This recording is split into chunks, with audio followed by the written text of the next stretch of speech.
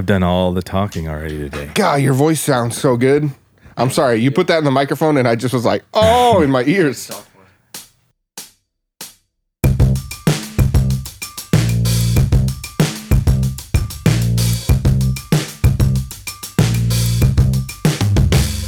Well, hey, everybody, and welcome to the Debrief, a weekly Q&A show from Sandals Church and Pastor Matt Brown. I'm Justin Pardee, hanging out here with my friend Dolores. We got Dexter in the house. Dextrol. I said Dexter. I got linguistically confused. My name's not really Dolores. I'll be Dilbert. So. And we have Dexter, Dolores, and Dilbert. Exactly. Pastor Matt Brown. We are excited to have you back. Thanks for coming again. Thanks for having me. We're continuing our conversation on racism and the Others series. You preached the recipe for racism this weekend, part 2. Not for racism. The recipe to end racism. Yeah, there you go. The recipe for I don't think the world needs help with racism. Yeah, we're making that cake. Yeah, we seem to figure that out just fine. Good job, guys. Way to go. Got it handled. So last week we had a really great conversation, and this week we're just going to plow through some of the questions you guys have sent in. Good news is, because we didn't get to any of your questions last week, and you continue to send them in, we have got a lot. So you guys cool if we just jump right into this and pick up the conversation? We don't have a 5-star review this week? We're not even carving time, man. The 5-star review is going to be in everyone's hearts at the end of the show when they go, man, that was golden. Okay. All right, here we go. Let's do it. The very first question we have as we continue this topic and conversation about racism comes from Sam, who says, your sermon talked about how separating walls in the temple was a product of racism. I read, this was week 1 of the Others series, by the way. He says, I read about the plans for the first temple, and it seems to have only had one wall separating priests and all the other people. Was this wall okay? And then when did the other walls maybe get added that you were talking about? So that really practically speaking, there's 3 temples. Now, theologians are going to lose their minds because there's only 2, but really there's 3. So there's the first temple built by Solomon, based upon the plans that King David gets. So his son Solomon builds that temple. That temple is very, very small, and he's right. There's only a wall separating the priests from the holiest of holies in that area.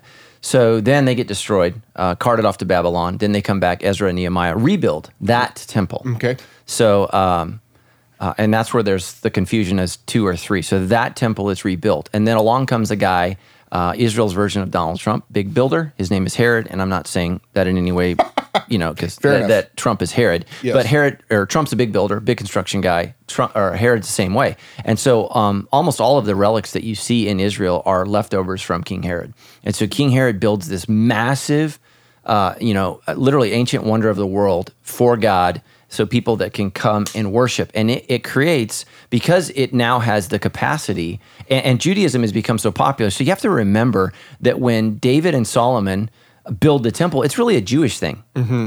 Now, Queen Sheba starts coming, and all these people start coming and showing up, and literally Israel becomes a very, very famous place. And so now when the next temple comes, then they get destroyed. But when Romans are there, they're enamored with the Jews, and so it's a collecting place, and so they create quadrants for individual people, and so that's why there's gender barriers, there were handicap barriers, and there were racial barriers, and then there was even barriers within certain families, certain tribes within Israel. If you came from a priestly line or not priestly line, there were special entrances. Actually, we didn't even get into this for wealthy people. Mm-hmm. There was first-class seats, second-class seats, and no-class seats. And so they had all of that. And the whole thing was a disaster, an absolute disaster. And it's really, really tragic and really, really terrible. And literally, like I said, as you entered the Nicanor gate, there was a sign that said, upon pain of death, if you're not Jewish, if you enter these gates. And so that actually, when we look in the book of Acts, that's what Paul's accused of. Paul is accused when he comes back to Jerusalem of bringing Gentiles with him into the Jewish place. And he says, no, I have not done that. But they don't care. Mm-hmm. So you said there's 3 temples. The third one is kind of like Herod's remodel. Yeah, if you look at it, like theologically speaking, there's 2. Okay. Practically, I'm telling you, there's 3. Gotcha. So there's the original, there's the rebuilt one, and then there's Herod's. Okay. So there you go, Sam. Yeah. All right, so Noah asked the question. We kind of wrapped up last week's episode, and your first sermon in the series was all about the different types of racism. And Noah asked the question and says, regarding your point on foolishness as a form of racism, you said it was important to be able to laugh at some of each race's peculiarities. I understand that it's important to be lighthearted about certain things, but if if we become comfortable with these little jokes at the expense of each other, wouldn't that divide us into different herds rather than uniting us? Yeah, I'm super passionate about this. I consider myself a part-time comedian, and I really think that political correctness is killing comedy. I think it's absolutely destroyed comedy, and I think it's important not to laugh at, but to laugh with. And I think that that's really, really important. And there are beautiful things about every culture, and there's funny stuff about every culture. I joked, everybody gets it, right? If there is a serial killer in Riverside, what are the chances that he's a black dude? Slim. Very 0 to none. Yeah. You need to look at 40 to 55 single men, probably bald, and I'm looking right at you, right? Okay. A couple of years we're watching out. Yeah, it's not a white van that's dangerous. It's a white dude, and that's just the reality, and you need to embrace that. And man, well, whatever. Okay, so white people, when we snap, we really, really snap, and that's a funny thing. It's not a funny thing. Serial killers are not funny, especially if you are a serial killer listening to this episode. Not please, funny, bro. Yeah, do not not making focus. fun of you. Shut it down. Yeah, we're praying for you, bro.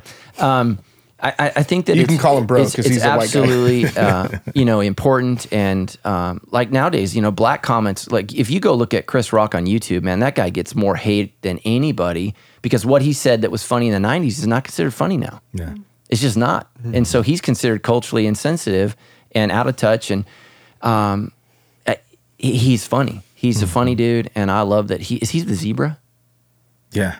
He's a zebra in that show. Man, he's funny. Madagascar, dude. He's funny. Okay. So his voice, man, is just funny. And I think humor is funny. I think it's important to be able to laugh at yourself. And look, take God seriously. Don't take yourself too seriously. Now, having said that, you gotta check your heart. Is there something racist that's in me that actually looks down or demeans them? And you got to be really, really careful. Dex, talk about real quickly. Your wife's family's Hispanic, and sometimes they laugh at stuff, and you're like, oh, I can't laugh. Talk about that. Yeah, well, that's definitely one of those things where, depending on the group that is doing the joking, sometimes you're invited to be a part of it, sometimes you're not. My wife's family, big giant family, love all of them. They get together, they have a great time, they make fun of Hispanic peculiarities, and I can't speak into that. But I think it's important to understand that there's two different types, right? There's comedy as art, which is your Chris Rocks and your right. Just take your pick, right? And as art, comedy has always been an opportunity for people to speak the truth to power. Mm-hmm. And it's important that, especially when we're talking about race and racism. My wife and I had a conversation about this, and she reminded me. When we start talking about racism, it's how are you leveraging power? Are you the group of people who are in power?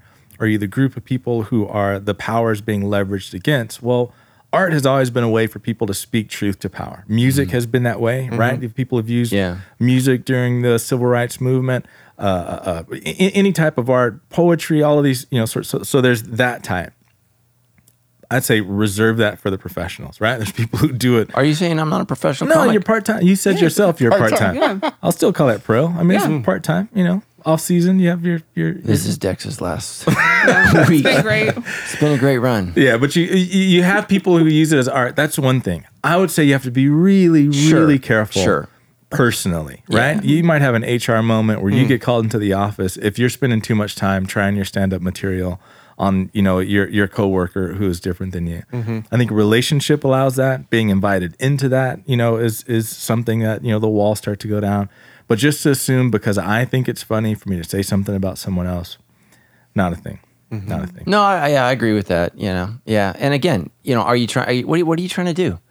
You know. So, and also, depending on how funny you are, is what you can get away with For sure. And if you ain't funny, yeah. And I'm the same way. Like I'm totally fine joking about race. It doesn't offend me, but just because it doesn't offend me doesn't mean it doesn't offend the next person. So it's always important to know what those boundaries are and what those lines are. I think the same thing is, with genders. There's certain things that we can laugh about, in our office environment within our department that another department or another may not think it's funny. And all of that's sort of based on understanding and knowing each other and knowing where the line is. Yeah. Who asked that question? His name is Noah. Noah, dude, literally, I made fun of people who shop at Nordstrom Rack this weekend. Yeah. Which I take offense. I saw I you ran into you in at Nordstrom Nordstrom Rack. Rack hours I before shop that sermon. there because I'm cheap. Get over yourself. Learn to freaking laugh at yourself. Good Lord. Yeah. People are offended because I make fun of you because you want a good deal. Yeah. Oh, the first message you made it was incredibly astute. You said, why do all your Mexican friends drink Bud Light, which is 100% true, and why do all white people drink Coronas? It's true. That's like the bomb drop, just it was Do you know why? hilarious. Because I'm a cultural noticer. You are. You are a noticer. Somebody sent me a map this week of the entire country of Mexico covered in a Budweiser logo. And they're like, it's true, Pastor Matt. I was like, it's true. Yeah, it's up there. It's true. Although some of my Latino friends do drink Coors Light. Yeah. They had to inform me of that. Mm-hmm. But they don't drink Corona. Yeah. So, and I don't drink anything because I'm gluten-free, but I really enjoyed a Corona. Yeah. Well, Sorry, if you're an alcoholic, I love you. Well, I think I appreciate your perspective on that because I think it forces us to not just have our lines of, oh, this is okay, this is not okay. I think even about the sex conversation we had a couple weeks ago, everyone wants what's okay, what's not okay. Just tell me the exact thing so I can just know the rule. I'll follow that and be, a good person or not a good person. So I think even with this conversation, realizing it's not just about here's the one thing, you can make the joke, you can't make the joke, this is a joke you can. That we've been given wisdom, we've been given discernment to make the call based on our situation and our wisdom that God's given us. So Yeah, and I just love comedy. I think we're killing comics because there are just so many things that are off limits, and typically comedians have gone after that thing that's off limits. And so, I think we need to love each other and be able to laugh with each other, not laugh at each other. And I think that's really, really important. And anyways, I think humor is an important thing, and I think it's a good thing. Just don't try to hurt people or put people down, and so. Well, speaking of laughter, this question is going to suck it all out of the room. Okay, Thank you. We're getting serious. Awesome. Michael says, my mother was 7 years old when the Japanese bombed Pearl Harbor, and she still holds deep resentment and distrust toward the Japanese people. How can she deal with this and bring peace to her heart? Well, look, this is the issue of the world. I mean, a lot of the racism that still occurs worldwide is for stuff that didn't just happen in your generation, but your grandmas, your grandpas, third, fourth, fifth generations. Get an Irish person talking about the English. They're going to go back to, what's his name? Braveheart. I mean, it's like, look, man, at some point you got to get over it and you move on. Here's the one thing that America has done well. America has committed war against people, and then we move on. I think we've probably done that better than any nation in the history of the world. We literally fight to the death, then we make peace, and we move forward. It's truly a remarkable thing because most countries hate each other forever. For those from that generation, I think that it is a very, very painful thing, and it's a very, very ugly thing. And here's the reality. If you're Japanese, I love you, but there was something in your culture that was really, really evil and ugly for about 250 years. It was. And if you don't believe me, you haven't read history. There's something that happened in that culture. The same thing happened to Germans for a period of time where they just thought and believed they were better than everybody else. And the Japanese, it was like a religion, similar to what we're seeing in North Korea. It's a religion. And that's not, I don't think it's something that just the Japanese people will struggle with. I think all cultures have struggled with it at some point in time in history. It's just the Japanese struggle with that is recent history. Now, I will say this about the Japanese culture. Man, they've changed. They have radically changed. They're still Japanese. They still love their culture, but they're peaceful people. They're wonderful people. They're amazing people. They're industrious people. They have a great, wonderful, beautiful culture. And all of those things are true. And there was a time where, that their culture was really, really ugly. And it just was. Just like as Americans, we have things in our culture, historically speaking, that have been extraordinarily ugly.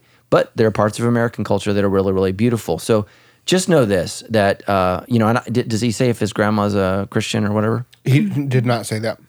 Here's the challenging part about being a Christian. You got to forgive. You got to move on. The Japanese surrendered, and guess what? They've done everything we've asked them to do for like 75 years. I think we're good now. All those people that committed those crimes in those acts, almost all of them are gone. Certainly the people that were in decision-making powers, right? They're all gone.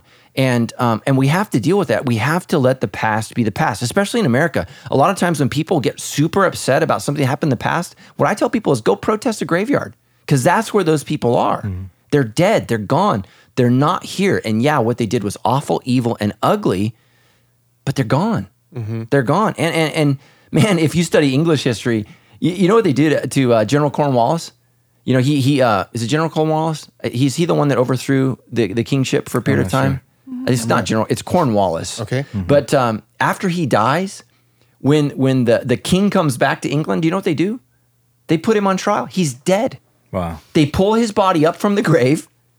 They present him in a courtroom. He's dead. His corpse. Great. And they judge him. And then they burn him, and they do all things to his body. Way to go. Yeah, it's not General Cornwallis. Someone from British history know that. But when I was sitting there in England, I was like, get over it, people. He's dead. I hope they put one of those cute white wigs on him. Yeah. Just so he better. fit in. Like Weekend at Bernie's. Can you imagine we're presiding in a court of law Yeah. over a corpse? It's crazy. But they did it. Yeah. Because it's hard to get over wounds from the past. It just is. And I don't care what culture you are, at some point you've been a slave or you've put people in slavery. And that is the nature of humanity. Racial hostility is what the world gives us. Racial slavery. Jesus came to set us free.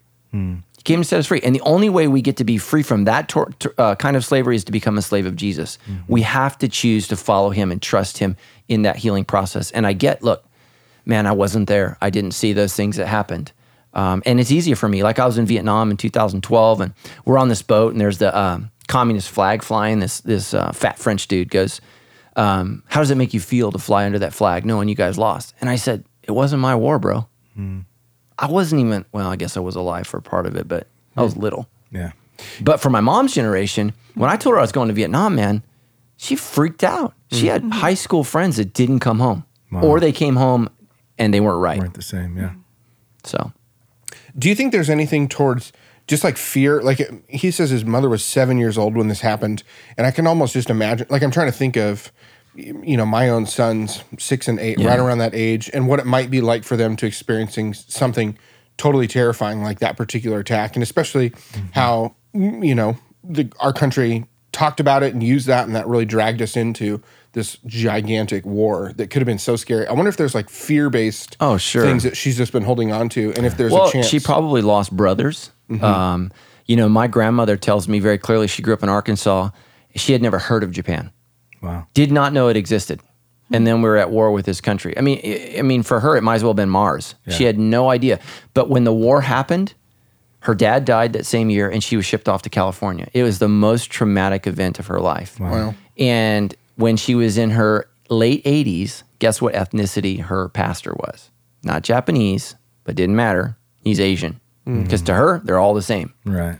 And God had to work a miracle in her heart at the end of her life, because her Filipino pastor, whose people were actually oppressed just as much, well, way more actually, unless you're a prisoner of war, by the Japanese people, she learned to love him and trust him. Why? Because they were in relationship, and he loved my grandma, and he was so good to her. But that was really, really hard for her, because she grew up in a time in America when everything was racially divided, and you were your race. You were. And you have to understand American history. It wasn't just people of color.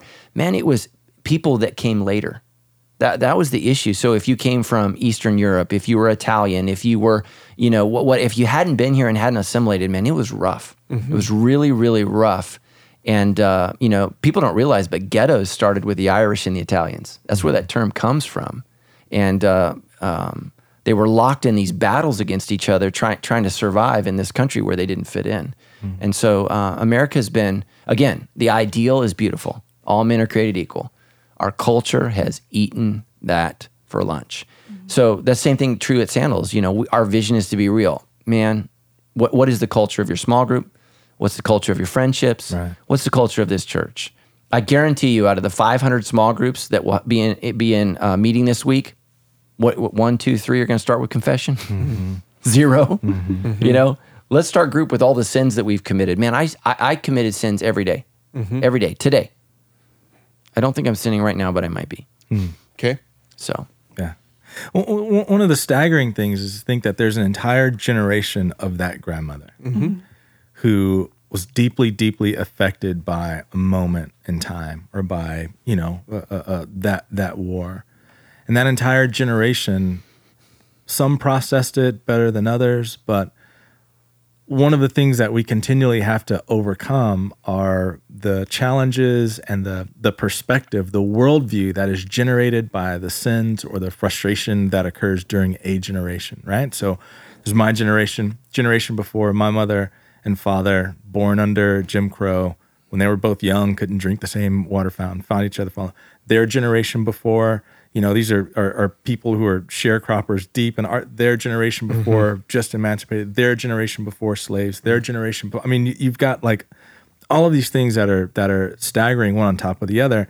And what I think ends up being one of the deeper challenges isn't so much of how does an individual overcome a moment that just stunted their relationship from a racial standpoint, but how can we overcome the systems that get in place by generations who have had these moments that have stunted them racially? Meaning you've got senators, you've got presidents, you've got people who are in power who are really trying to overcome the same emotions that this grandmother feels related to this Japanese person, or that they may feel about black people or whatever, or that black people may feel about the generation and the system that was in place before them. To me, that is, what's going on, like with the whole, and this is hard left right now, but I think the whole Kaepernick NFL, we're going to kneel down, is completely out of context for a generation who just cares about a flag and a song. You've got another group of people who are saying, I get that. Song is beautiful, flag is fine, but there has to be a way for us to say that right now is not okay. And this is the way that we're saying right now, this is not okay. I think it's more of a generational thing than it is a racial thing. You have a group of people who are saying, if we march in the streets, we're going to get shot and killed. But if I also go down on my knee, now I'm being told I need to get fired. How can our generation say to the people who are in power, none of this is right? We're having an issue. And to me, when I hear about, here's a grandmother who's having an issue, because of something that Japan did, to me, that gets blown up exponentially by an entire generation of grandmothers and grandfathers who are having to process the world through the eyes of that moment. That ends up being where all of the hoops that we have to jump through when we're kids to understand races and to fall in love with people and all that sort of stuff, we end up having our own moment, right? For us, it may be Charlottesville. For our generation, it may be Michael Brown. For our generation, it may be take any number of things that have shook our generation to the core. Our kids are now going to have to live through us processing those moments. The work that we have to do is to make that as innocent as possible for them. To go, we're going to forgive, we're going to move past, we're going to try to understand, we're going to try to love, we're going to reach out, and try to, bridge the gap between the two, so that our kids have an opportunity to have a blank slate without because I can remember my mom and dad both had their own things about the world, things that I had to then process and go, that wasn't true, Dad. Yeah, oh man, so true. Everybody's folks, you sort of have that own your own moment that you have to process personally based on things that you heard your parents say. And I think the challenge now for our culture is, for the first time, we have to process every moment because it's coming at us 24/7. Yeah. And so that's one of the big problems is, one of the big, I think, the elephant in the room as we process policing is never before has our culture had to view every single decision that a police officer makes because it's right in front of us on camera. Wow. Yeah. And that's just one of the things is, and seeing something changes the way you feel about it. What's the running back that can't get a job now in the NFL because he punched his wife in the elevator? Oh, I can't think of his name. That was the guy from the Ravens, right? Yeah. Rice. So there was one discipline that was given. Then we saw it. Seeing affects things. Now, this is what happened in the Vietnam War. The Vietnam War was the first time where you actually saw people crying out for their mom. So we just have to accept that, I think that we're more rational when we don't see it, and we're more emotional when we do, and that impacts us. And so as a culture, we have to go forward now saying we're going to see a lot of stuff that no generation has ever seen, and unfortunately, it's going to be the lowest moments. It's going to be your worst moment, because your best moments nobody cares. We put that on Facebook, but your worst moment, whatever that is, and as a culture, we need to be able to process and handle it. My hope, and I'll just give my 2 cents on the whole NFL thing, is I think the NFL blew it. It's a multi-million-dollar, billion-dollar corporation. I think they were just hoping the problem would go away. I would have loved, with all that extra money, I would have loved to have seen some kind of charity sponsored where they're willing, because I think police officers would honor this, and they're in a difficult situation because right? We all want police officers. We all love them, and we need them. But at the same time, we got a problem here with inadvertent use of force and often the death, specifically of Black people. Some kind of charity where there's an arbitrary force that investigates, and I just would love to see this, where they can look at the facts and really, really present the truth. And sometimes that means the police officer's exonerated. Nope, he's fine. Everybody calm down. And then other times it's, look, this is atrocious and this is evil. And I feel like we don't have that. And that's part of the tension, because at the end of the day, police unions represent police officers. That's just the reality. And and here's the great challenge in our culture. What was O.J. Simpson's lawyer's name? Johnny Cochran. Johnny Cochran said, what did he say? The color of justice in this country isn't black or white, it's green. Mm-hmm. It's green. And so the defense that you get and the process that you get is largely impacted by the checks that you can write, and that's a problem.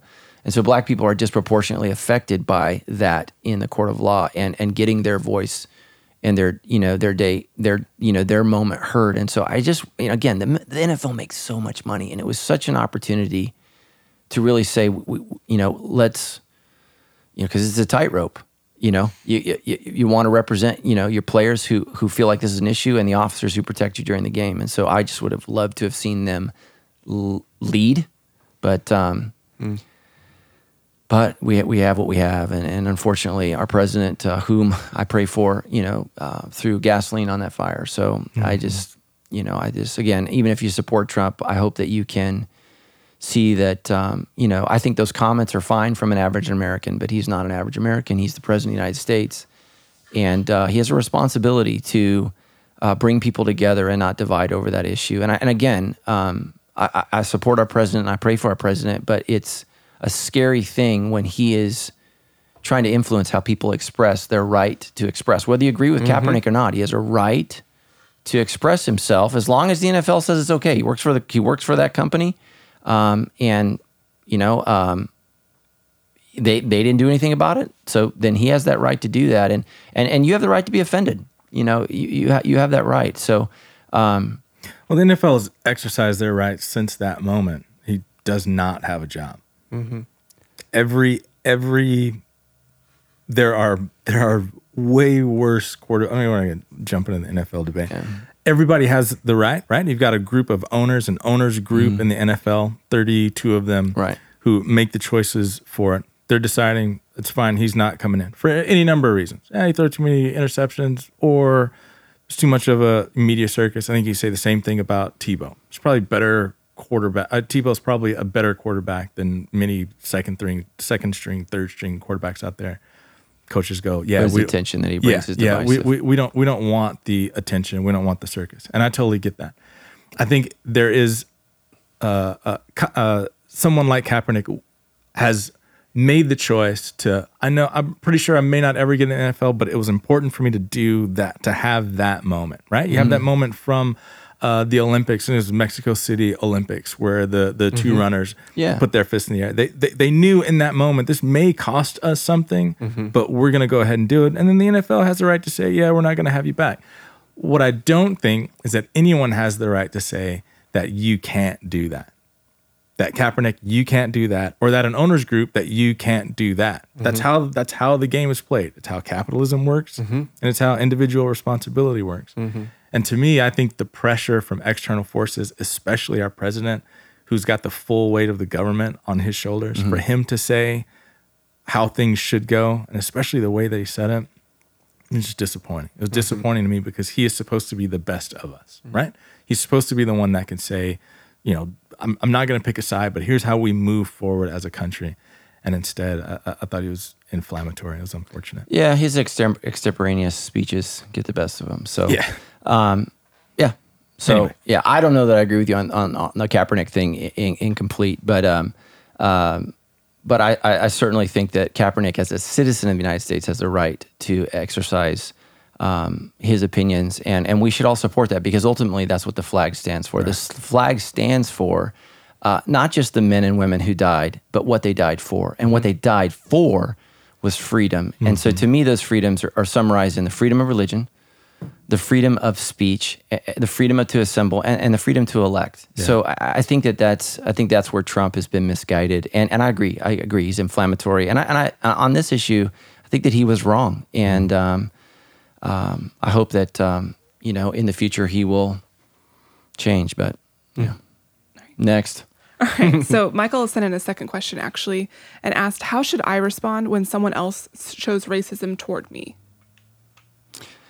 Yeah. So, man, it's tough. Racism makes my blood boil. I've seen it. I've been the recipient of it, and it's really, really hard. And I've at the end of the day, for me, I have to ask myself, what does Jesus want me to do? Yeah. And what I want to do is fight. I get angry, and again, I know everybody thinks I'm nuts, but man, Hawaii's racist. It is. It's just ugly.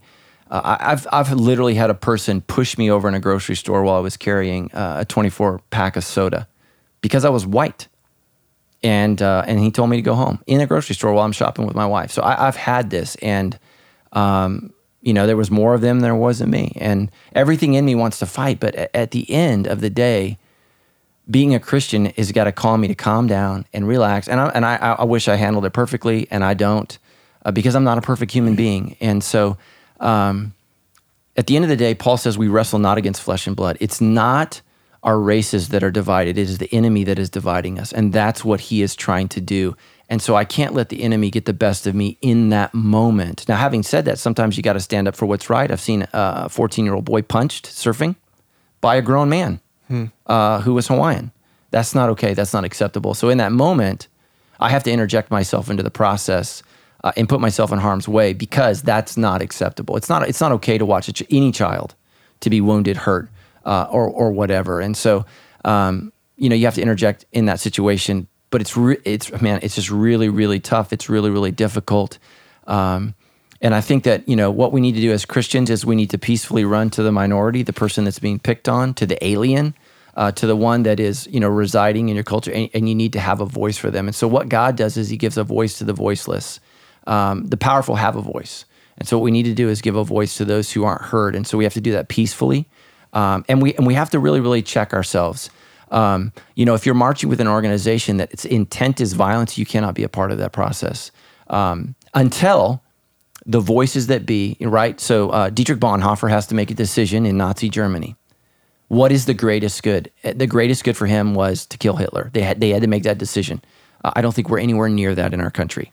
But in the end, a guy who was very, very peaceful, Dietrich Bonhoeffer, ultimately gave his life because he believed that the best thing for Christians to do was to take out this monster that was destroying people, literally killing millions of people because of their ethnicity, because he believed that his ethnicity was greater. And so we have to handle it that way.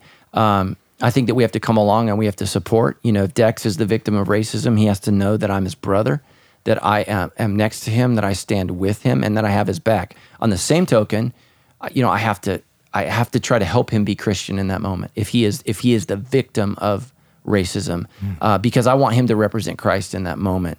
And so, we just need to make sure that we do that.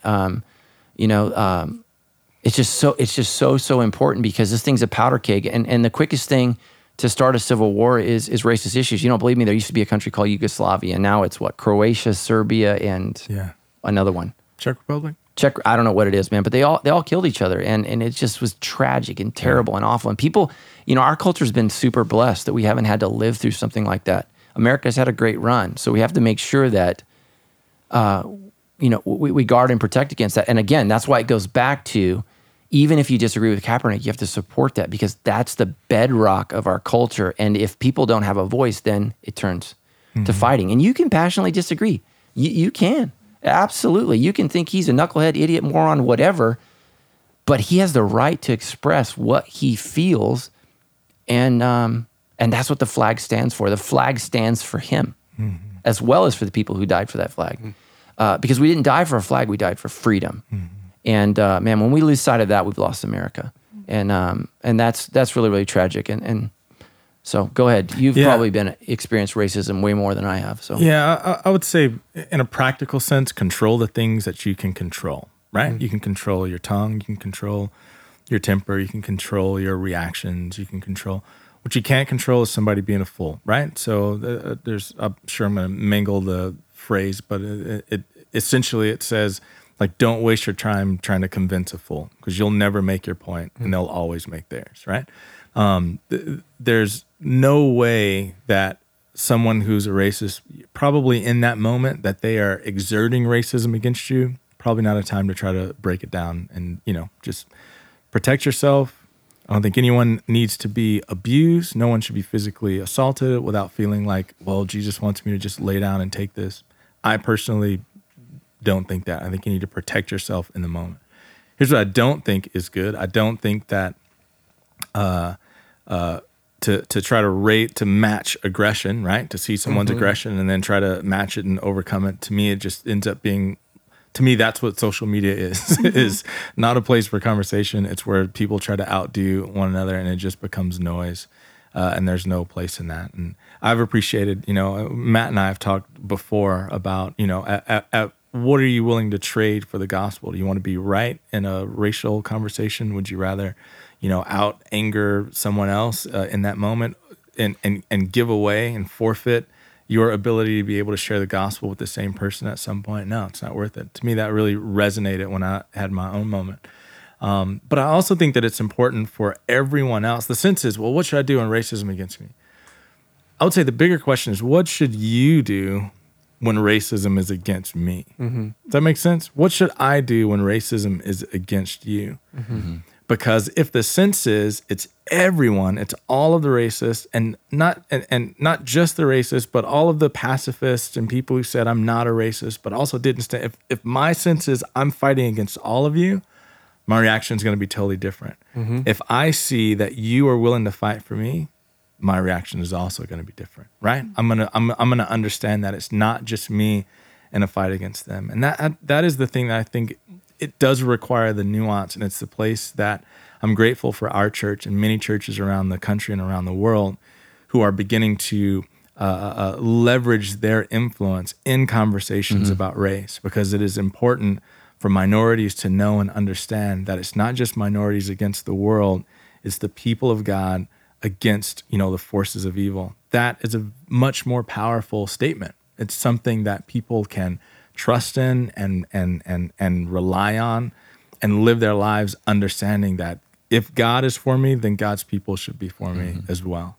And so from a minority standpoint, it's a powerful thing when you're able to see not people who are just standing by watching racism happen, understanding that they're not a racist and so they don't have a part in the fight.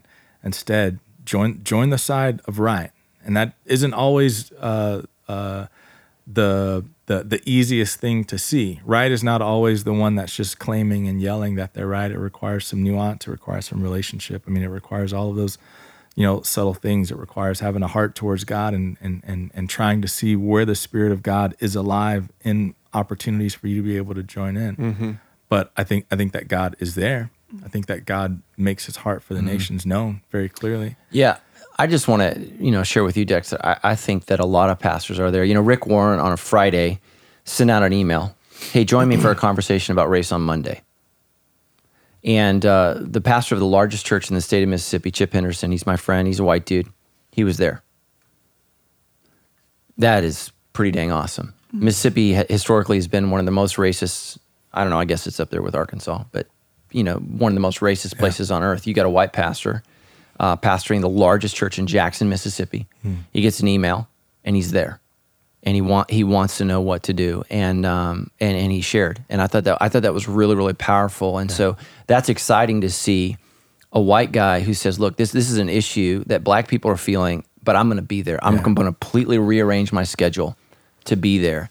And I just want you to know, Dex, there was major players who are white pastors who were there. They were there. What are we going to do? And Rick Warren's kind of the quarterback calling the team together. And it was a beautiful thing. It was a beautiful thing to see and to know that things are getting better. There's a lot of work to do. Mm-hmm. But you have to understand from a cultural perspective, 50 years ago, maybe 10 years ago, 20 years ago, that's not happening. And that's happening now. You have a repentant pastor who wants to reach out to the black people in his community in Jackson, Mississippi. It's pretty cool. So. That's cool. Well, that actually ties into our next question from Nicole, who just asked, how do we as a church then become elements of change in places where racism and prejudice exist? Like, what's the next step then for those pastors who are hearing this and saying, okay, we need to change? What do we do? Well, I think the biggest challenge that the church has to wrestle with is what voice do we have? And the answer is very little culturally.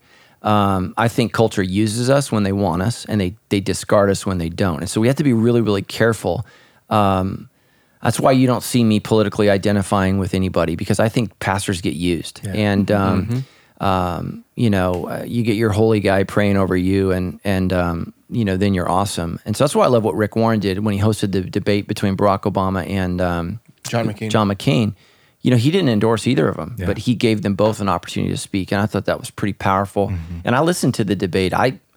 To be honest with you, I don't know who he voted for. And I know him personally. I have no idea. I mean, he really, really liked some things about each candidate and didn't care for some things about each candidate. So I think the first thing that we have to do is we have to change our culture in the church.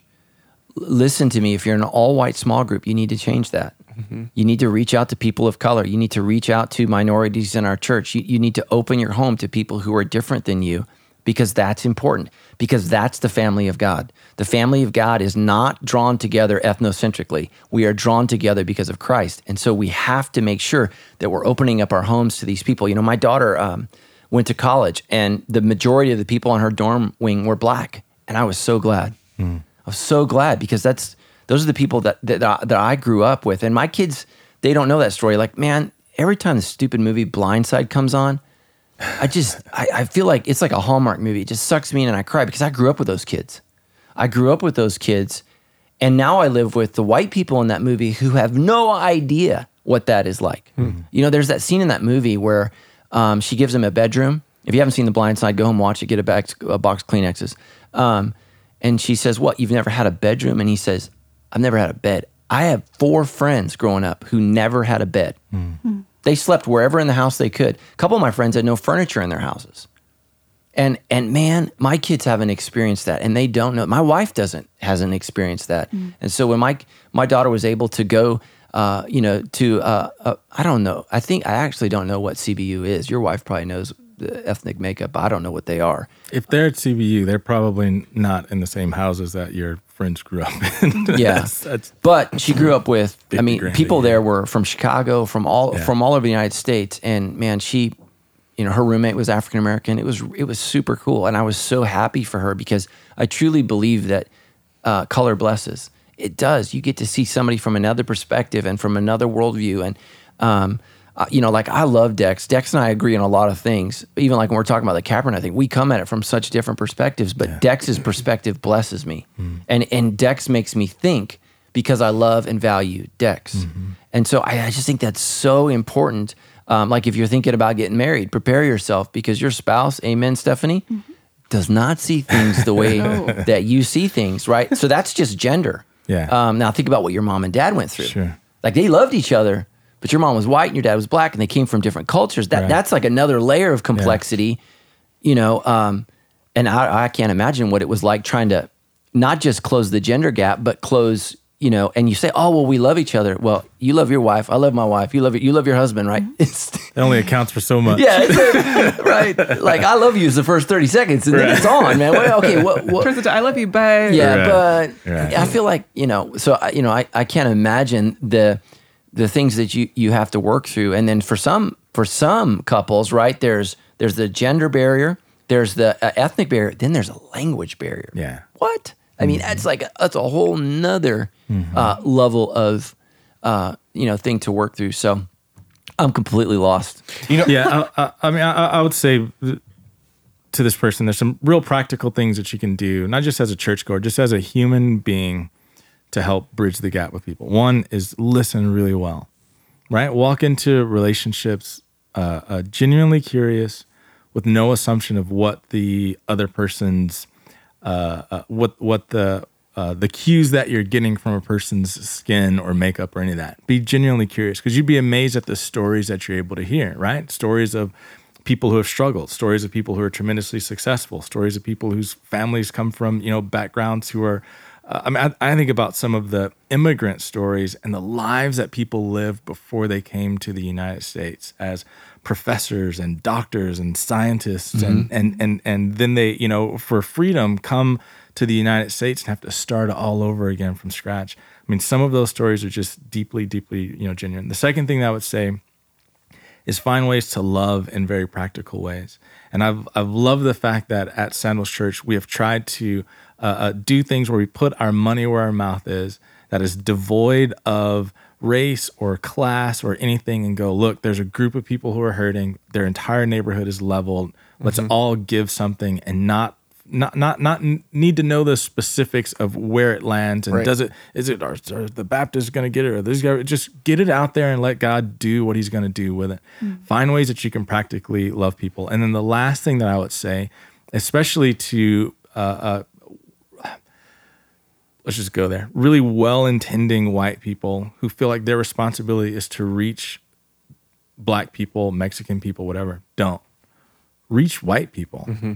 Like, you've got influence with what you've got neighbors. There's conversations that probably need to be had that Black people may not even be able to have with this group that you have influence, you have coverage with. Start conversations with your own neighbors instead of trying to do the work. Now, does it mean you can't talk to them? No, that doesn't mean that at all. The thing I'm just trying to emphasize is sometimes there ends up being a bit of a savior complex of, this injustice happened, let's all go to Inglewood and help Inglewood. It's fine, right? There's nothing wrong with that. But if you could help the people who are around you have an open mind and have a softer heart and help to see the world the way that you are starting to see the world, because your heart is being softened, because you're starting to, God is doing the stuff in you, that is a tremendous advantage for someone like them to be able to hear from someone like them that change is possible, or that the world is different than the way that we see it. So I would encourage that as well. Right? Toss that into your list of things that you're trying to do. The pastor friend from Mississippi, love that he wants to reach Black people in his area, but man, you could reach your white people in Mississippi could use some help. Start off with them as well. Because again, you sort of have that influence and you have that sphere. Yeah, on Saturday morning, my son and I were going to the hardware store, and we went into McDonald's for breakfast on the way, and we sat down. I don't know, they had this weird bar top thing. We sat down, and there was an older gentleman there, and just trying to be friendly with him. And he literally, right out of the gate, he says, "Can't wait to get out of California." And I was like, okay. And he just says, his words, he's like, because all these colors just taking, living off the government handouts, taking all our money. And I was like, whoa. But in that moment, I told you, we had talked about this.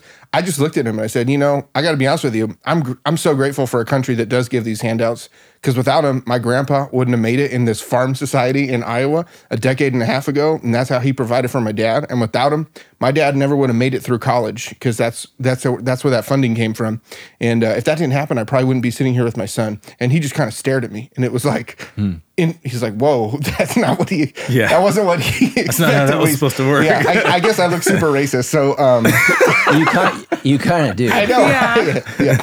He thought he was going to connect, but that was, just was an opportunity. I just want to say one more thing before we jump on. Listen, if you are a non-white minority person here at Sandals Church, and all of us white people start reaching out to you to be in our community group, please show us grace. I mean, it's going to happen. It's going to happen right now. It should happen. It should happen. Totally. Yeah. If everybody does this, man, I don't know. It's an opportunity to show us grace as we try and figure this out. And this is one of those nuanced things, because I'll tell you from the minority side, instantly you understand when, it's Black History Month, or some crazy thing happens and everybody's like, hey, bro, why don't you come hang out? And you're like, well, where have you been all the rest of the year? Let me say to my minority brothers and sisters, don't, right? Let's not have that attitude. Let's meet. Let's go halfway. Let's go middle ground and go, here's some people who are trying to expand their horizons. Let me not be mad, frustrated, curious about any moment before this moment. Let me see this moment as honest, genuine, sincere.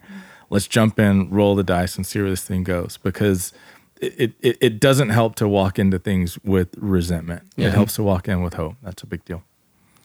All right, so this next question from Sherilyn is, isn't it normal for us to hang out with the people that we resemble? Even among our own culture, there are many differences. Doesn't God put us where he wants us to be? So, yes, it's totally normal to hang out with people of your own color, but show me where Jesus calls us to be. Well, I guess I had a sermon point that said be normal, but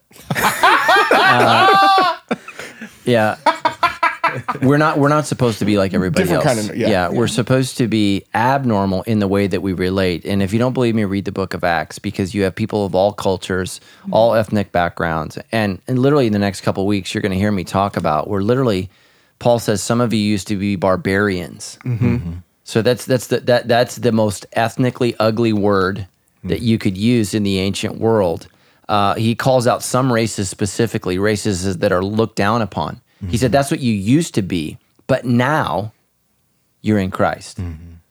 So, and he throws Jews in there too, right? So Jews believe that, that they were culturally superior. They were the chosen people of God. He throws them in that same list. You used to be, but now you're this. So you need to hang around with people that, and maybe at least worship together. Like, right? At least start there. Start at the foot of the cross and allow other people to come around that. What was the second part of her question? Doesn't God put us where he wants us to be?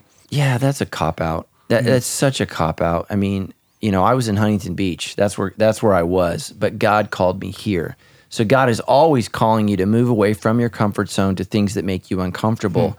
And so simply because God has put you in a certain neighborhood or created you to be a certain ethnicity, he calls you to worship with your neighbors and to love people of other cultural backgrounds or ethnic groups. That's just, I think that's normal thinking, but that's not, or natural thinking, and that's not supernatural thinking. You have to move away from the herd mentality to the heavenly mentality. And we want Sandals Church here to reflect that. I mean, if you want to find a church where everybody looks like you, there's plenty of them out there. That's not what we want Sandals to be. We want Sandals to be a mosaic of all peoples, all cultures, all ethnicities coming together, reflecting the glory of God. That's what we want us to be here. Now, having said that, I mean, I think that there's nothing wrong if you're black, if you want to hang out with black people. Just that can't be all that you hang out with. Right. Or if you're white, there's nothing, you don't need to have, especially if you're a white person, you don't need to have white shame. Yeah. But what you need to do is have appreciation for people of other cultures. I mean, I think that's the negative of what's happening is you don't need to feel bad because you're white. What you need to do is appreciate other colors, ethnicities, and cultures and get to know them and appreciate them. And we haven't even begun to talk about all the Pakistani families that we have in our church, which I love, and they're constantly inviting me over for food, which I want to eat, and you need to experience that and experience their culture and experience their life. I mean, if you've never had Filipino food, what are you doing? Man, and I'm not talking restaurant, I'm talking in the home, man. It is so good. Yeah. Appreciate those cultures and those people. And a part of culture is food. Yeah. It is. And, thank God for immigrants, because if you go to England, English food is horrible. Yeah. If you want to know what English food tastes like, go get a piece of bread and put salt on it and lick it. Or just get a rock and boil it. Oh, man. And I love my English brothers and sisters, but your food is so bad. Like when we were there, I was like, we got to find a Turkish place. We got to find Indian food. We got to find anything. Because, I mean, you can only have boiled carrots so long, man. Right. What is that? Yeah. So yeah. I think we're all drawn to people who are like us. It's just like in high school, the baseball players hang out with the baseball. Come on, graduate. Yeah. Move on. Yeah. Okay, JC says, to date, we've not identified our children's race. This is not so that they can never know who they are, but because our children are multiracial and belong to a larger group of people. We want them to experience life without the binds of race and inclusion-exclusion. Is it wrong for us to not address or identify our children's race and heritage? Is it something that is necessary to address and identify? Somebody's going to identify it. Somebody is. I think one of the things for me, people go, oh, why don't you identify with the white tie? I'm like, well, nobody else does, really. Like, there's never hey, let me guess, you're white, right? I see a little white guy in you. I do. For sure. I mean, I don't have it's an obvious biological part of it, right? It's I don't have any problem with that part of it. When it comes to identity, it's any number of things. Who are you around? What do you like? And then also, how do other people perceive you? And so I would say Yeah, you need to, at the very least, you need to acknowledge to your kids that they are, however you describe it, biracial, multiracial, omniracial, polyracial, whatever. Yeah, race is not a bad thing. Right. It's not, and to try to hide it makes it a bad thing, right? It makes it a thing where it's like, why do we never talk about this? That's a weird, It's almost like not talking about your dad or something, like pretending he wasn't there, And so here's the other thing is thank God for genetic testing because all of our families lie to us. Yeah. Man, everybody's American Indian because that's cool. And then you take the test and they're like, nope, you're Irish. So I want to know what I am because my family doesn't have great records because we were poor. And if you're west of the Mississippi, man, they don't know what you are because you just married whoever was available. So that's true, man. It's really, really true. I mean, there's not great records, man, in the West, man, because everybody was dying, and you start off with one family, get in a wagon, you end up with another family. Who knows? Yeah. I mean, think about it, man. We go on vacation. Can you imagine if we went on vacation today? We're married to different people, have different kids, and that's just how it was, man. You just started off. Well, we got to Denver, and let's try it again. Yeah. Yeah. Here we go. Wife number 6. Right. So I think it's important that you see race as something that's beautiful, as long as you think all races are beautiful. I think the natural inclination is to think that yours is better than everybody else. That's sinful. Yeah. God's better than everybody else. Yeah. So all of our races are beautiful. They're all awesome. They're all incredible. And so we need to celebrate them and thank God we get to live in this beautiful country where we all get to pursue freedom and be who God's called us to be. So... All right, this next question comes from Joshua, and he says, I strongly disagree that there's a significant problem with racism in America or in the world, and it's not just me being a foolish, uninformed white person. I feel it's an issue about culture. Clearly, there are cultures that work toward ending discrimination and cultures that oppress and abuse people due to cultural and religious belief. Am I a fool to think culture is what people hate and not skin color in the modern world? I don't know what he means at the end. So let's back up. Racism's a problem everywhere. Clearly, he hasn't traveled around, and I would encourage him. So let me say this. America's probably the least racist country on earth.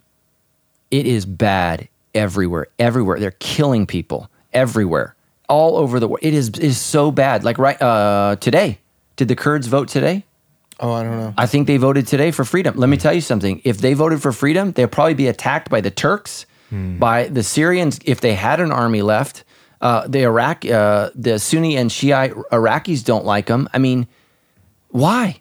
Because they're ethnically different and they're seen as a threat. It's a problem all over the world, and it's not just a problem, in differences of color. I mean, there are real problems with Scottish, Irish, and English that go back thousands of years. These are real problems. So much of what's motivating North Korea's hatred. Why do you think they're lobbing missiles over Japan? Because they hate them, and they have for literally hundreds of years. And what do you think they're teaching in their schools? What they did to us and how they enslaved us. And the Vietnamese hate the Chinese, and this goes all over the place. It's a problem everywhere. So yes, you're ignorant, and I love you, Joshua, and I appreciate you and your whiteness, but you're ignorant. It's a problem everywhere. America is wrestling with racism. Now, here's the thing. Here's where you're right. Is it getting better? Of course it's getting better. Of course it is. People are changing. Things are changing. Culture is changing. That doesn't mean that there aren't remnants of that structure that still negatively affect Black people. And so Black people have been more negatively affected than any other culture in our society because of racism, because of segregation. They have. It's a problem. And some of the problems that we're facing within Black communities are remnants of what was done to them historically in this country. And so, that's where I hated it. Why don't we talk about Black on Black crime? Well, okay, what's created that? There's been a culture that has created a stigmatism. And this is why it's so important to say Black Lives Matter, to say Black is beautiful, because they need to know that, because it is. It is. Black is beautiful. Black matters. It does.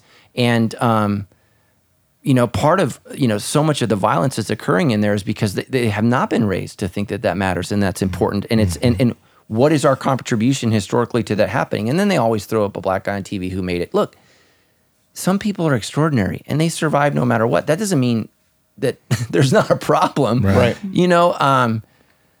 So I, again, Joshua, I hope your heart's in the right place, but man, your mind, you're not reading the facts. Now, that doesn't mean it's not exaggerated. It's not being inflamed. Of course it is. That's what the media does. That's what our culture does. We gravitate towards bad news, not good news. But that doesn't mean that there's not a problem. We've made great strides in policing. We still got some bad eggs. We still got some bad people. Just like I said, there's bad pastors. There's bad lawyers. There's bad teachers. God, I had bad teachers. Did you guys? I had some teachers that shouldn't have been watching Pets. Right? And so, large cities like what Dex grew up in, LA, that hires lots of police officers, more bad apples are going to be in the bunch. It's just, we're blessed in Riverside. We got a small police department. You know what that means? They get to be picky. Yeah. They do. In larger cities, where it's more difficult to get police officers, oftentimes it's a struggle, and you can only hire from the pool that applies, and sometimes bad people, get through the cracks, and that happens. And I know they try to do background checks and do all that stuff, and so just know it exists. It's real. It's Joshua, right? Yeah. It's real. It's very, very real. And if you're a Christian, you're called to care about people, and care for them, and listen to their story. And it sounds like you've lived a very privileged, special life, and thank God for that. Thank God for that. God has blessed you, but it's very, very real, and we need to acknowledge it. So, what was the last part that he said? Well, he was just saying, I feel like it's culture that people hate. Okay, that's what I don't know what he means. I think some of it is semantics, right? If you're going to choose between skin color or culture or whatever, the challenge I would have with the culture part is that if we were having an issue in culture, then you would have Southern whites marching in the cities of Northern whites because the culture is radically different between Southerners and Northerners. You don't really have that. You've got whites marching against blacks that they hate. You've got blacks being upset at what, like skin informs quite a bit, even if it's ill-informed, right? Even if it's not correct information, seeing skin pours a lot of content into the minds of people. And that, I think, is a challenge that we're trying to overcome, is how can you turn that initial thought when it comes to skin color, how can you change the wiring in your brain so that you don't see that as a burden, but you see that as a blessing. You don't see that as something that you hate, but you see that as something that informs another opportunity for you to love in a different sort of way. So, Josh, I agree with Matt. I think there's probably some confusion between what you mean by skin and what you mean by culture and all the rest of that. I would say that skin is a huge, huge, huge thing because it is the trigger for many people to pour in whatever content they think that other person's culture is, and that's a problem. Yeah, Joshua, obviously you're a part of Sandals Church. You listen to the Debrief for a reason. I mean, so I'm not trying to be weird or whatever, but I mean, our pastor is doing a sermon on racism, diversity from the Bible. Man, I just would encourage you to pray and ask God if there's something in here that you could learn and grow from. This is a hard thing. I had no clue. That racism was an issue in America, let alone like a significant issue in my heart. I had zero clue until like 13, 14 months ago. Yeah. And since then, God has really grown me. Man, I just would encourage you to open yourself up. If there's a possibility, there's something God has really good for you on the other side of that. So. Yeah, and Joshua, I would just say this, man. Racism is a problem in black people. I've met black people who are racist. The difference is there's not as many of them. They're a minority. So it's a problem that affects everybody. It's a real problem, and we need to be aware of it. And again, it's a sin, and the church needs to speak against it and speak out against it. And again, I think that's a place for people to come and find healing, and to say, look, man, the Sandals Church is a temple. We're not a temple. You're the temple. Your body's a temple, but we're a place where all people can come, and it's not segregated. I mean, it's not. I mean, even if you go to the temple today, did you know it's segregated between men and women? There's the male side and there's the female side. Even today, like if you go to the Wailing Wall today, and it's worse if you go on top because it's run by Muslims, man, and they are not friendly. Yeah. So, man, I tell you, some of the most tense moments I've had have been on the Temple Mount. It's been rough. So to this day, it's still a divided thing. It's still a divided issue. And that's not in America. Right. So, yeah. Okay, last question comes from David. And I hope this is not our last conversation. Yeah, me too. I We'll hope see so. how it goes. Yeah. So the last question comes from David, and this was in response to last week's podcast. He says, the conversation on race both challenged and frustrated me. My fear and frustration is that it failed to recognize the role that the media have in exasperating an already sensitive and explosive issue. How do we desensitize the issue with all of the inertia being driven by the press and the grievance industry? Well, here's the first thing, and this is, I'm glad that the podcast challenges you and frustrates you. I think if you're not challenged and frustrated by your church, you're not being spoken to. Mm-hmm. So let me say this. So let me say, I agree. The media fans the flame. Here's what I don't think many of you understand. You are the media. If you have Facebook, if you have Instagram, if you have Twitter, you are the media. And so I think we want to crucify the professional industry, the people that get paid for this, and then we fail to take responsibility for what we're putting on our Facebook, what we're putting on our Instagram, what we're tweeting out. And so we need to understand, yes, it's inflamed. That's what the world does. It inflames things, and the media exists to have us watch, and that's why they go to the worst event. I mean, the media is not running and putting a microphone in my face. They're going to go find some racist white pastor that pastors a church that only his family goes to because they have to, right? That's who they're going to interview. And so you have to understand that.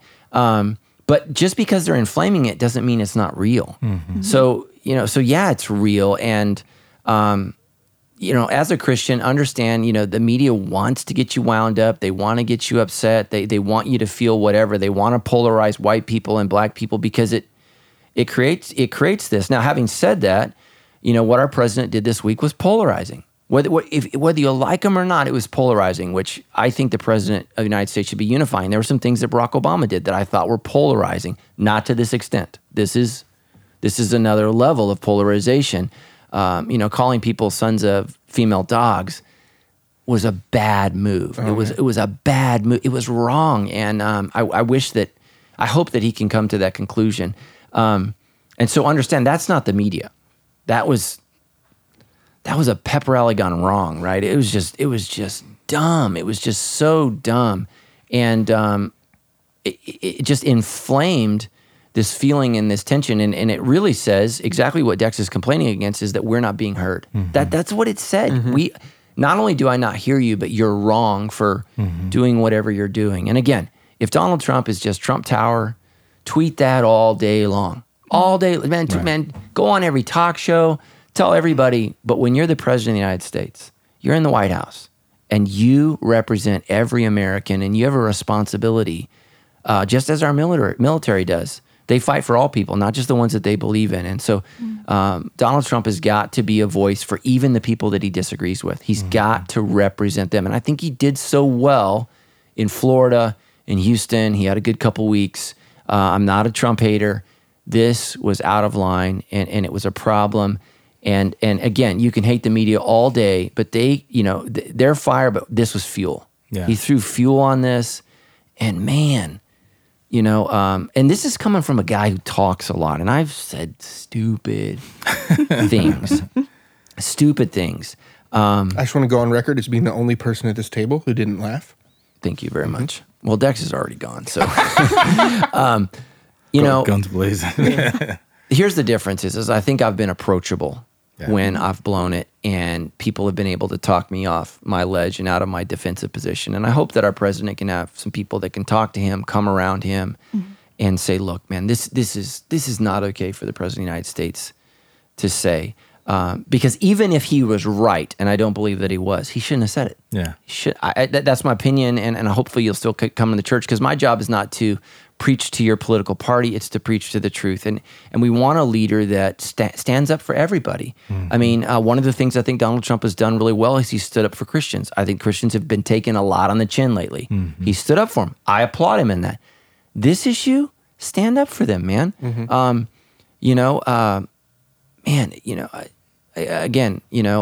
I just wish Donald Trump would reassure black people, man, we're going to get to the bottom of this. We're going to have better police officers. We're going to investigate every crime. We're going to do whatever we can to make sure that you feel comfortable in this country, because this is your country, and we love you and we appreciate you. And And Black people add so much to the culture of our country and so much to our history and just a part of who we are. And we're so grateful to the role that they've played, as all ethnicities have played. And it was just so important for him because he's white, because he's a 1%er. I mean, he's like every check there is. And he needs to say, as a person who's been, in power, that, man, I feel you guys. And I respect your right, because that's what makes America great. That's what makes us different from Russia, is you get to take a knee. You get to, put your fist in the air. You get to do those things. Yeah. And we value your opinion because we value you, and we can all learn from something. And then we could just watch football and enjoy it. Right. So, because it puts us all in a tough position. So it does. Go ahead. Yeah. What are you going to say? I just think, for someone like David who's looking to desensitize a moment, the best thing you can do is just don't be sensitive to it. I don't think I'm surprised by anything that the news says or pushes or tries to purport. I don't think I'm surprised anymore by Donald Trump and what he says. I don't think I'm surprised anymore by resistance or reaction to some of the prevailing thoughts. Like, I'm not surprised by any of it anymore, which isn't to say that it shouldn't be surprising or it shouldn't be something that is of concern, but it's also not something I'm going to fight with somebody about. It's not something that I'm going to try to defend somebody that I've never met in my entire life. It's not somebody that I'm going to try to, align myself with their views because, I'm feeling frustrated or angry or whatever. To me, I think there's a circle of voices that I trust, of people that I trust, of views that help to make mine better, of people who influence me towards positive response. Like that group doesn't get wide just because Channel 4, Channel 7, Channel 11, and everybody else is yelling about something. That group that I trust is still pretty narrow group, regardless of what's being said about it. And David, if you can find that group of people that you can both trust to hear from and be influenced by, and also that you can trust speaking to, so that they can help give you, some context for some of the things that you're dealing with, regardless of what the issues are.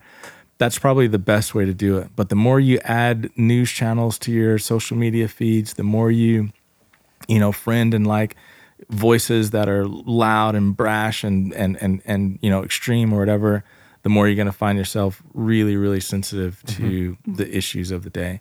There's no getting away from the media altogether, but I don't have to follow them. I don't have to retweet them. I don't have to try to support them. I don't have to try to make sense out of their nonsense.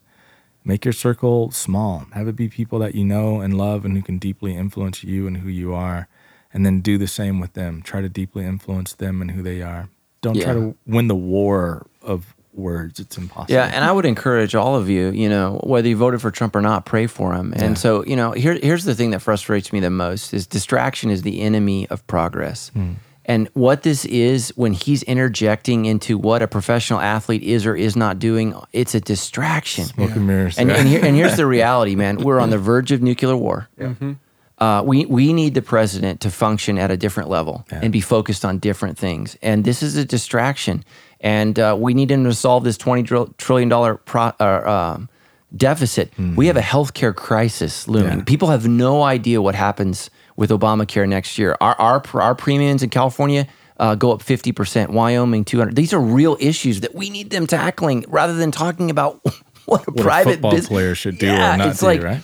You have so much on your plate, bro. Yeah. Focus on that. I need you to focus on saving the world. Right. Please. And so just pray for him that he would do that, because we need him to be successful. We need him to be able to manage all of the problems that are happening in the world. The world is a very dangerous place. It's a very, very ugly place. And at no time, probably at least in my adult life, since the Kennedy crisis, are we facing something like this? Yeah. I mean, this is straight back to JFK. This is a big deal, and our lives hang in the balance. And so we need him focused on that. And you need to be praying for him, even if please don't say this if you're Christian. Don't say "not my president." And you know why I say that? Because it drove me nuts when I heard white people say it about Barack Obama. He is the president, and we all need to be in prayer for him. So because clearly he needs it. And we need to be praying for him and say, God, lead this man, speak to this man, change the circles that this man is running in.